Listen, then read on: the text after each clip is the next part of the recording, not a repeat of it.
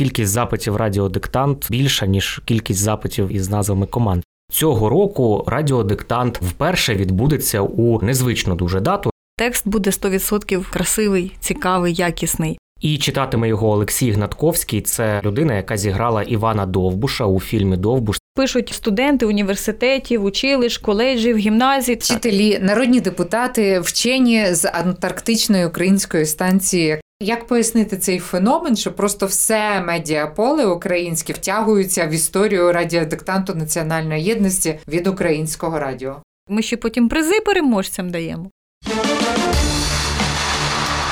Медіуми. Подкаст про історії, в які нас втягує медіаіндустрія. Привіт усім! Ви слухаєте подкаст «Медіуми». Це подкаст про історії, в які нас втягують медіа. При мікрофонах, як завжди, я Наталя Соколенко і мій колега Вадим Міський. Він і представить нашу сьогоднішню гостю. А наша сьогоднішня гостя – це Юлія Шелудько, виконавча продюсерка Українського Радіо і координаторка такого, напевно, наймасштабнішого флешмобу, який є в Україні. Це Радіодиктант національної єдності. Його ми знаємо, що пишуть якась незліченна кількість людей по всьому світу і насамперед в Україні, але також і українців за кордоном. І цього року Радіодиктант вперше відбудеться у незвичну дуже дату. Раніше він відбувався щороку 9 листопада, а от цього року Радіодиктант відбудеться 27 жовтня. І, напевне, моє таке перше питання до Юлії буде про те, як так склалося, що зміна церковного календаря в Україні, Православної церкви України, якимось дивовижним чином вплинула на дату написання Радіодиктанту. Як ці речі пов'язані між собою? Нічого насправді дивовижного немає, тому що День української писемності та мови ми відзначаємо у День пам'яті преподобного Нестора Літописця. І, відповідно, змістився День Нестора Літописця, змістився День української писемності та мови, про що був у липні указ нашого президента. І оскільки радіодиктант ми пишемо завжди саме в День української писемності та мови, то і він також змістився на 27 жовтня. Дуже неочікувано такий вплив крила метелика. Десь там він помахав, а тут свято отакого єднання навколо мови, свято радіодиктанту, тому що я впевнений, що для багатьох людей сам радіодиктант по собі уже є святом. Також змістився. Це надзвичайно цікаво. Треба велику таку промо-кампанію робити. Наш подкаст «Медіуми» теж до цього залучається, щоб все ж таки ті, хто традиційно писав радіодиктант, щоб не пропустили цього року. Є вже інформація про те, хто буде автором, хто напише диктант, може вже і написав тексти, хто зіграє. Але цікаво, як обирали. От з-поміж багатьох талановитих людей в Україні, які відзначилися останнім часом, чи то в літературі, чи в кінематографі, так як у випадку з людиною, яка цього року буде начитувати сам текст диктанту, то складно було вибрати. Були ще кандидати, до речі? Хто був в шорт-лісті, але не увійшов? Складно, дуже завжди складно обирати, тому що у нас дуже багато талановитих людей є в Україні, які можуть гідно написати радіодиктант, і текст буде 100% красивий, цікавий, якісний. І в нас є така спеціальна робоча група, керівник проєкту Дмитро Хоркін очолює цю групу. Ми довго завжди обираємо, чесно, іноді навіть дебати у нас відбуваються, тому що хтось хоче когось одного, хтось іншого. Але цього року якось дуже все в нас відбулося одностайно, тому що письменниця, яка розпочала вже писати текст радіодиктанту національної єдності 2023, вона просто всім до душі припала. Це Катерина Калитко. Вона поетка, вона письменниця, вона членкиня пен-клубу, вона шевченківська лауреатка цього року. Вона просто крута. Тому от вона і буде писати цей текст. Точніше вже пише. Про що пише вона диктант? Про що почала писати? Чи відома тема? Насправді ми не можемо замовляти тему або якимось чином обмежувати митців, письменників, письменниць.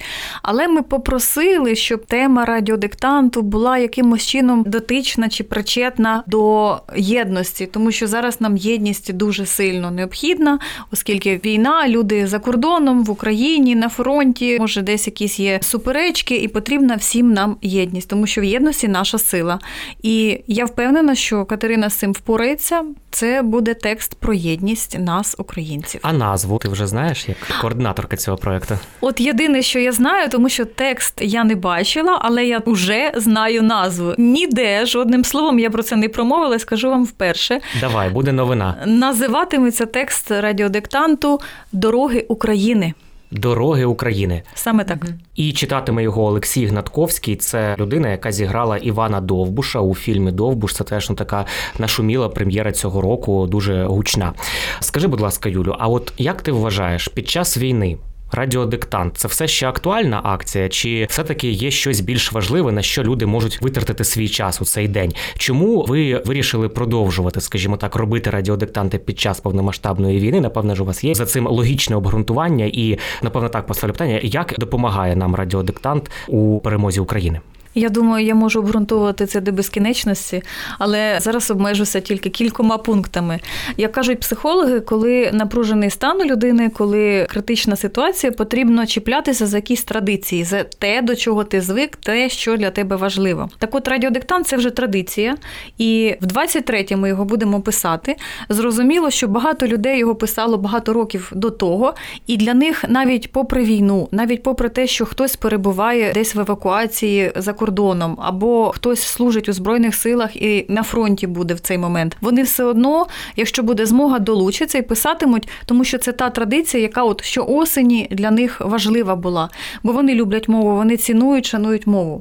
І друге, мабуть, що надзвичайно важливо, це саме якраз оте єднання, про яке я говорила. Тому що мова об'єднує людей, люди пишуть, вони в один момент, в один час, в різних точках нашої планети, не будемо так уже скромно, будемо говорити чесно. Навіть в Антарктиді, так. На антарктичній станції українській, то пишуть.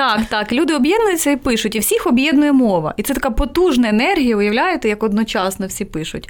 Я думаю, що уже цих двох пунктів достатньо для того, аби взяти ручку і таки написати радіодиктант національної єдності. А я от люблю читати свій фейсбук «День радіодиктанту національної єдності», бо всі заходять, постять свої від руки написані, списані ці аркуші. І Наталка там вишуковує помилки і креслить червоною ручкою. Всі самі, причому і народні депутати, я пам'ятаю, от Ірина Геращенко, наприклад, завжди виставляє свій текст написаний і пише там, от у мене тільки одна помилка, чи тільки дві, а у вас скільки? Така йде перекличка по всьому Фейсбуку, хто як впорався із цим завданням. Хто почув для себе нове слово, як торік було слово «креденс» в тексті Ірини Цілик, я особисто завжди пишу, завжди від руки. Наталю, я точно знаю, що ти не робиш. Що? Ти не відправляєш написаний текст радіодиктанту. Є таке. А дуже потрібно. І навіть усім твоїм друзям і тим депутатам, яких ти бачиш в соціальній мережі. Вони відправляють, вони фоткають і відправляють, а я лишаю.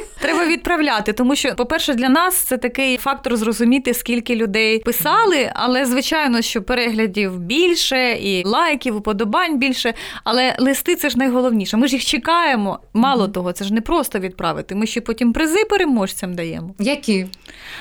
Не можу розказати точно, але... торік які були? Книжки були, дипломи були, якась сувенірна продукція була, така від Українського радіо, від суспільного мовника.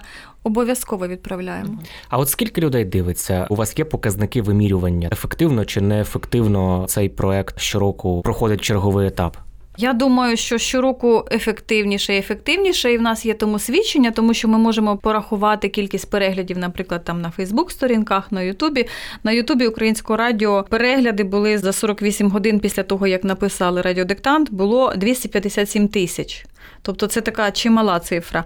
Але мені, наприклад, найбільше до вподоби та цифра, яка була у людей, які користуються Тік-Током. Там за день близько 2 мільйонів переглядів було, і дуже багато, там десь теж понад 2000 вподобань. Тому що Роман Коляда, він коли минулого року Ада Роговцева читала текст, там було про будинок, ви пам'ятаєте, якщо писали, і Роман Коляда не стримався і заплакав. Тому Так. Тому і що це завірусилося. Так, YouTube новин у нас є перегляди 300 тисяч, понад навіть 300 тисяч. І YouTube Українського радіо, я говорила, в чаті навіть 40 тисяч, понад 40 тисяч повідомлень чату тільки було. В Ютубі? Це дуже багато. Всі коментували. Постили, напевно, свої роботи або питали, що таке креденс, напевно. Я знаю також, що в той день, коли відбувається радіодиктант національної єдності, навіть всі конкуренти Українського радіо, інші радіостанції, і теленовини, і просто інформаційні, політичні, соціальні, розважальні сайти, всі пишуть оцю новину, що сьогодні радіодиктант національної єдності, текст написав така людина, читає така людина, присутні на публічній події з написання, там був прем'єр-міністр, незалежно від прізвища прем'єр-міністра вже багато приходило на написання, незлічена кількість народних депутатів різних скликань. Як пояснити цей феномен, що просто все медіаполе українське, все медіа втягуються в історію радіодиктанту національної єдності від Українського радіо? А я думаю, тому що радіодиктант – позапартійна акція. І це той флешмоб, який спрямований на те, щоб єднати довкола мови. І нікому немає таких суперечностей, чому б не долучитися. Тобто це можна зробити будь-кому, будь-де, чому ні. І, звичайно, якщо є змога, люди перебувають в той момент, наприклад, в Києві, там і політики, і письменники, митці відомі, вони приходять на локацію, на яку ми їх запрошуємо, вони створюють свої локації у себе в офісах, в кабінетах, в навчальних закладах. Я закликаю ще всіх робити світлини і потім їх поширювати із хештегом «Пишемо разом». Ми тоді їх теж будемо бачити і також будемо хвалити і дякувати, і радіти. Ну так, це ж не соромно, це ще ж до того, як ви помилок припустилися. Це от я сиджу, Наталка сидить і перевіряє, не забудьте. Розумний. До речі, я в радянській школі трошки ще вчилася, і я була старостою класу, і на мене вчителька покладала таке зобов'язання, чи почесне, чи не почесне, не знаю, на перерві перед початком уроку з мови з червоною пастою ходити і перевіряти домашні завдання інших учнів. Воно і видно, Наталко, воно і видно. Ну, я не знаю, я не можу сказати зараз, що я цим пишаюсь. Зараз я би як робила? Я би олівцем би виправляла і підказувала би однокласникам разом з правилом, не тільки яку літеру замінити, а що правило про це каже, як запам'ятати грамотність. Але тоді радянська влада мене виховувала в дусі Павліка Морозова. Червоною пастою накреслила. Тобто тебе тепер треба запрошувати до нашої вчительської спільноти, бо в нас є дружня нам така вчительська спільнота, EdCamp називається, і вони перевіряють якраз роботи, які нам надходять. То я їм скажу, що в нас є ще одна кандидатура. З досвідом. З червоною пастою прийду. Ще важливе питання про те, як залучається закордонна аудиторія. А вони теж присилають за кордону свої листи? Так, листів дуже багато. Приходили, минулого року було дуже цікаво, прийшов лист на початку лютого. Він прийшов з Японії. Але він був з правильним штемпелем, тобто відправили його, коли написали, до того, як ми оприлюднили текст радіодиктанту. Тому ми його перевірили. Він не став переможцем, але факт лишається фактом. І листи були з дуже багатьох країн. Це і Португалія, Данія, Швеція, Німеччина, Польща дуже багато, Канада, Японія, Австралія також була, Америка. Багато-багато дуже листів приходить. Авіапошта, я бачу багато дуже цих початок, такі красиві конверти, різних розмірів, форматів, з різними марками. Тому це дуже цікаво, і люди надсилають. Мені здається, що варто було би навіть скласти якусь таку географію радіодиктанту після того, як ви всі листи отримаєте. Зі скількох країн не просто люди писали чи позначали себе в соціальних мережах, що пишуть, а саме прислали. Тому що це певна дія. І, звісно, завжди цікаво, коли цей лист звідкись із іншої точки півкулі просто до тебе летить. Певна магія в цьому є така, яка свідчить про те, що дійсно радіодиктант, він об'єднує тих, хто, можливо, і не об'єднується іншими способами навколо України, української мови. Уже робимо, ми вже в процесі, ми ці листи зберігаємо, у нас є музей Українського радіо, і ми їх всі туди віддаємо, вони там лежать, можна перевірити, побачити, які роки, коли приходили з різних країн. Так, це вже є. І щодо переможців, що отримає переможець чи переможеця, хто це буде цього року, і що треба для того зробити, щоб стати переможцем? Коли саме відправити цей текст із диктантом? І, до речі, тільки паперовий чи електронні варіанти годяться? Можна електронний, можна паперовий. Якщо це паперовий, то потрібно буде відправити до понеділка, тому що в понеділок об 11-й ми хочемо оприлюднити текст радіодиктанту, і люди зможуть зайти, подивитися на наших соціальних ресурсах і самостійно перевірити, побачити, де вони там напомилялися або не напомилялися. Тому треба відправити цей лист, піти на пошту, і дуже важливо, щоб дата відправки з пошти, тобто оця печатка, оцей штемпель на пошті, був 27-го, 28-го або 29 жовтня, не пізніше, тому що 30-го це вже понеділок, і ми оприлюднимо текст.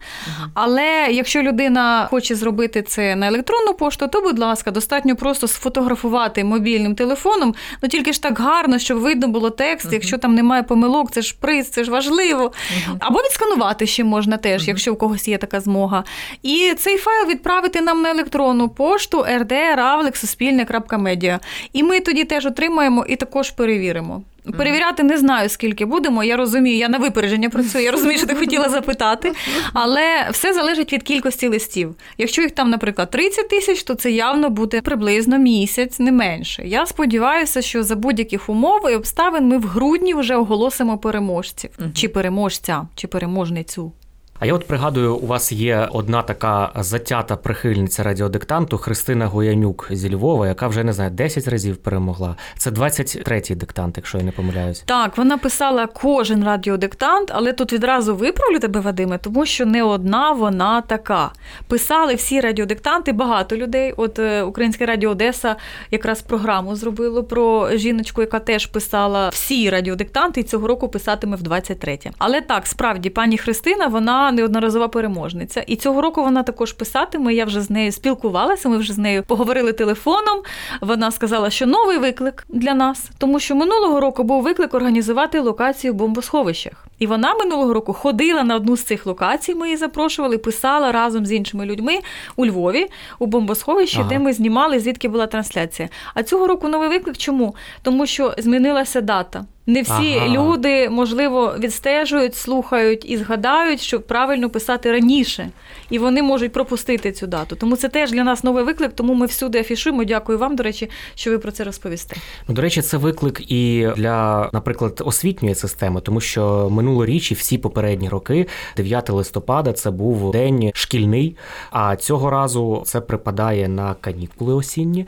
Як ви плануєте із цим впоратись, наприклад? А ми сподіваємося на те, що навіть ті діти, які будуть вдома, вони писали раніше, і вони цього року також долучаться і писатимуть. Так само, як діти, так само і вчителі. Вони можуть створити свої осередки, або самостійно написати просто і надіслати, або навіть написати, відсканувати там, або що. Але вони будуть це робити не з примусу, чи там не з заохочення чиєгось, так, а самостійно. Вони захочуть, вони це зроблять. Ми проводили таке, не нараду, ми просто порадилися з Міністерством освіти, і вони нам сказали, що нормально, треба писати, тому що свято перенеслося, свято змістилося, треба радіодиктант все одно робити до цього свята. І, по-перше, дата канікул рекомендована Міністерством освіти, але не всюди так буде. І є якийсь відсоток шкіл, можливо, 30%, де у цей час, у цей день не будуть іще канікули.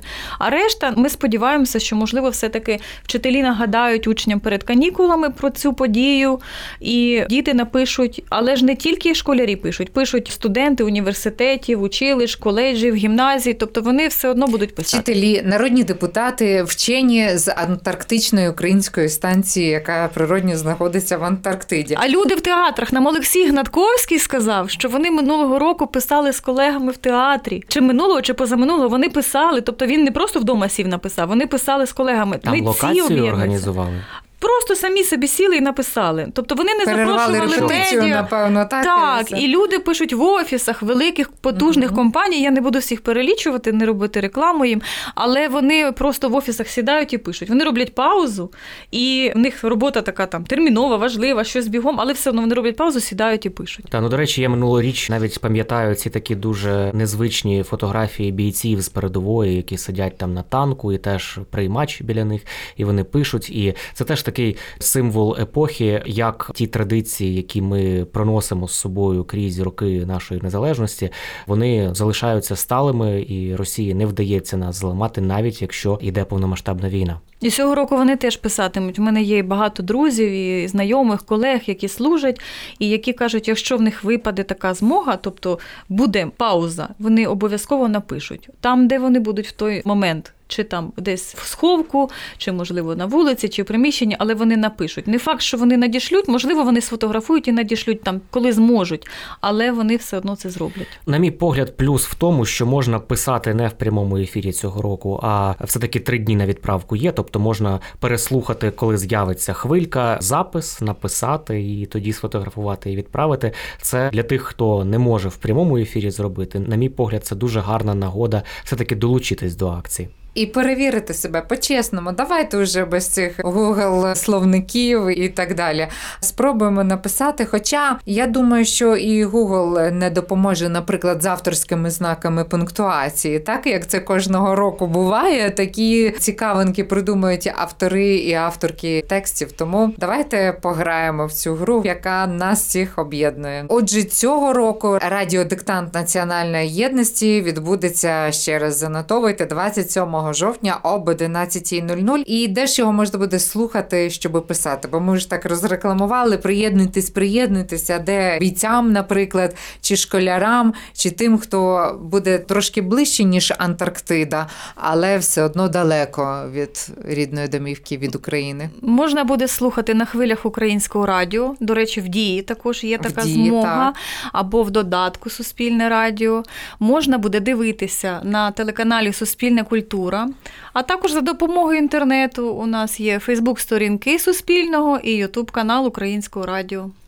Що ж, Юля, дякую дуже, що завітала на наш подкаст «Медіуми». І це, звісно, історія Радіодиктанту Національної єдності. Це така історія, яка поглинає всі медіа і поглинає багатьох українців. Та й не тільки. Я думаю, що це такий культурний феномен, про який варто розповідати і до якого варто приєднуватися. Вже років 5, здається, слово «радіодиктант» в день проведення, воно б'є рекорд Google трендів. І коли, наприклад, футбольний матч якийсь попадає в цей день, то кількість запитів «Радіодиктант» більша, ніж кількість запитів із назвами команд цього футбольного матчу. Ну що ж, ідемо гострити олівчики для того, щоб написати гарно «Радіодиктант». Вам бажаємо вдалої акції. Юлю, спасибі тобі за цю розмову. Дякую. Почуємося.